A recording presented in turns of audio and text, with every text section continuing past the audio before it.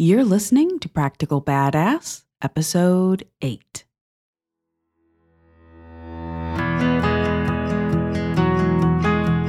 On this podcast, we explore how to advance the wealth and careers of women and other marginalized communities in tech.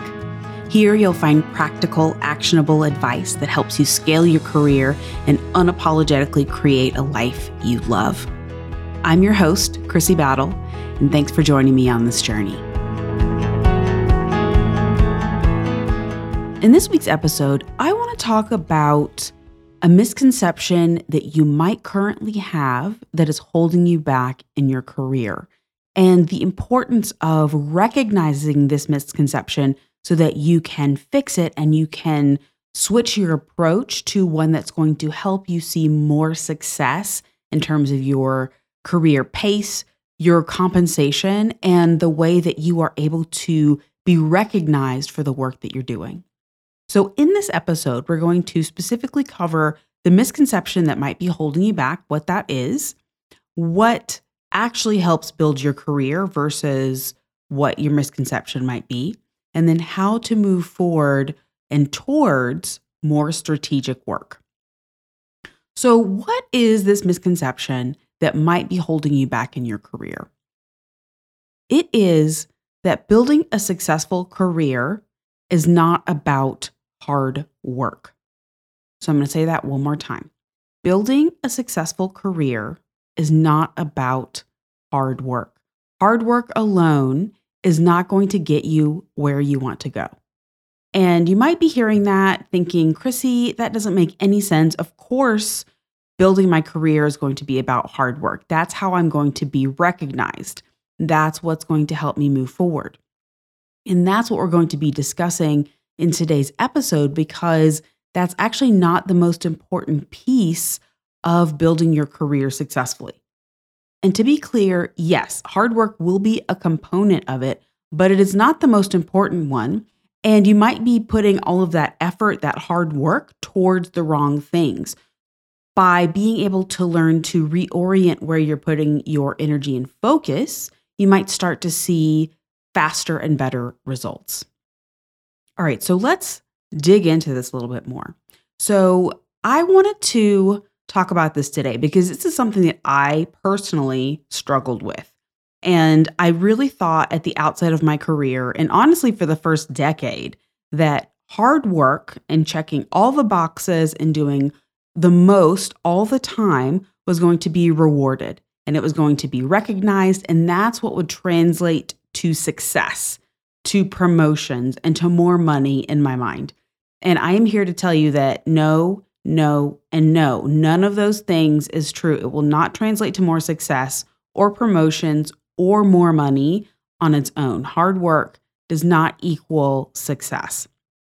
And now that I've done more research on this, and now that I've had a chance to talk to so many more folks who have experienced a similar misconception, is a lot of the root thinking behind this, especially for those of us who have been socialized as women or raised as women, is because this is part of our socialization process. Women are typically taught to work hard and to stay in the background and to not complain and to wait to be rewarded.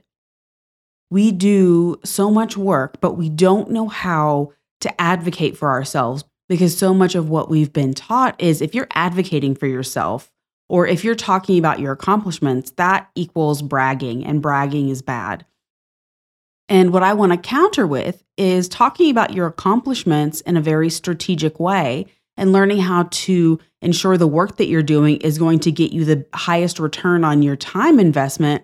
That is the best thing for you to do for your career. And that is the best thing to focus on in your life versus doing work that you are hoping someone else is going to recognize, because that's taking the power away from you and that's taking you out of the driver's seat. And that's not what we want. I don't want you to feel that, and I don't want you to experience that. Another system that we've moved through that really reinforces a lot of this and translates to struggle in the corporate world is going to school. And that is because in school, there is a really defined system that you are moving through. And there is a rubric and there are expectations, and they are typically very concrete. You know that if you do this, you get this grade. And then getting these grades equates to graduating to the next level of school and getting into this certain type of college if that's something that you want to do. We spend our entire early lives and all of those school years experiencing a system that rewards us for doing what's expected and rewards us for doing what's outlined. And I know for me personally, I 100% expected the corporate world to work the same. I expected to be able to go in and I would do everything in my job description. I would take on extra responsibilities sometimes to show how dedicated I was and to show how much I wanted to move to the next level and be a team player and all of those things. And what I really found was I was essentially just spinning my wheels. I was putting in a lot of hard work and energy and time into something that I wasn't seeing results. And I have seen so many friends and coworkers go through the same thing. So that's what I want to talk about today. You can be doing hard work, but you're focusing on the wrong things. And so today we want to dig a little bit more into really helping you recognize if you're focusing on the wrong things. And if you are, helping you to move away from those into types of work and types of ways to invest your energy that's going to help get you where you want to go versus to help get you the same results that you're currently getting. Because if you are feeling frustrated and like your career is too small and like you're putting in all this work and it's not being recognized, we don't want you to continue to be experiencing that. We want to help you try different methods so that you can get different results. I just want to take a minute and share a story about my own experiences early in my career when I was so dedicated to checking all the boxes and following a roadmap that had been laid out for me and feeling like if I just invested time and hard work, then I would automatically see the benefits in my career in terms of those promotions and salary increases and have that work recognized. So early in my career, about 5 years in, I want to say, I had successfully gotten a couple of internal promotions in my role. And my company had recently released what's known as a job leveling plan or requirements. So for each level at the company, there was a specific outline of the required skills for that role. And then you could see the role above you, what was the delta, right? Like what additional skills you would need to have or be proficient in order to be promoted. And as soon as I realized that that's what the document was showing me, I was so excited because I did really well in school and I found essentially following a checklist a really easy thing to do. And so I was really throwing myself into this process of making sure that I was hitting all of the requirements. And my manager knew that this was my focus area so that I could ideally get a promotion at the next review cycle. So that next review cycle came, and I remember sitting in a meeting with this manager, and he said that the job requirements leveling document had just changed like the week before. And so all of the work that I had put in over the last 6 months didn't count towards this new level. I would have to meet the criteria that had just been established in order to get a promotion. So I could spend the next 6 months working towards that. And I wish that I knew then what I know now, and I knew to go just immediately start looking for an external opportunity, but I didn't know that. So I did go heads down and spend all of this time working towards the new requirements, the new milestones, and the exact same thing happened again. The goalposts kept moving. And it was such a frustrating, demoralizing thing for me because I really trusted that process as a new employee. And I really felt like if I invested in this plan that you told me I could follow and I would see success, then that's what would actually happen. But what I've learned is Trusting the milestones that someone else has laid out for you or a corporate entity has established in order for you to follow, those honestly can't really be trusted. The much more trustworthy process is you establishing your own path and understanding what charting a path to success means to you. What do you want your next level to look like? What skills does that require? And really following what you need to do versus what someone else is telling you is required is going to lead to a lot less frustration in your career and will really increase the rate that you're able to build and scale skills and see that reflected in your compensation and your title changes. So the next thing that I want to talk about on this topic is what actually builds your career. And what actually builds your career is strategic work. What you want to focus on is learning how to recognize the skills that you have that create the most value so that you can strategically deploy those to be able to advance your career. So instead of following a leveling document at your company, figure out what's going to get the most impact for your role so that then you can focus on those things. And I'm a huge fan of external promotions and external promotions only. So then what you can do is, as we've talked about in prior episodes, translate those skills into the new opportunities that you seek externally. But what I really want to highlight in this episode is what builds your career is not learning how to follow a set of rules. It's recognizing that what actually builds your career is strategic work, not necessarily you just working hard. And so what you need to learn how to do is recognize what work is going to get you the results that you want. And understand that just because your existing current company has specific requirements for the next level, that doesn't necessarily mean that's what you need to personally focus on for your next move. What you need to understand is what is the most impactful work that you're currently doing. What skills do you need to develop? What your most valuable assets are in terms of your skill sets, and then really learning how to communicate that value. Learning how to do those things is going to get you so much farther than learning how to follow a checklist that your current employer is giving you, telling you that's how you get to the next level.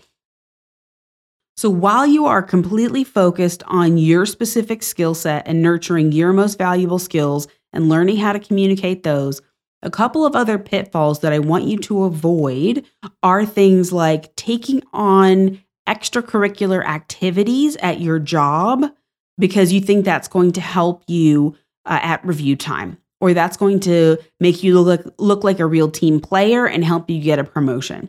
And these are things like planning, team events, team happy hours, team lunches, outings, team welcome events, any sort of coordination or planning that is not part of your actual job, but are just extracurricular activities that your team wants to do that are nice to haves.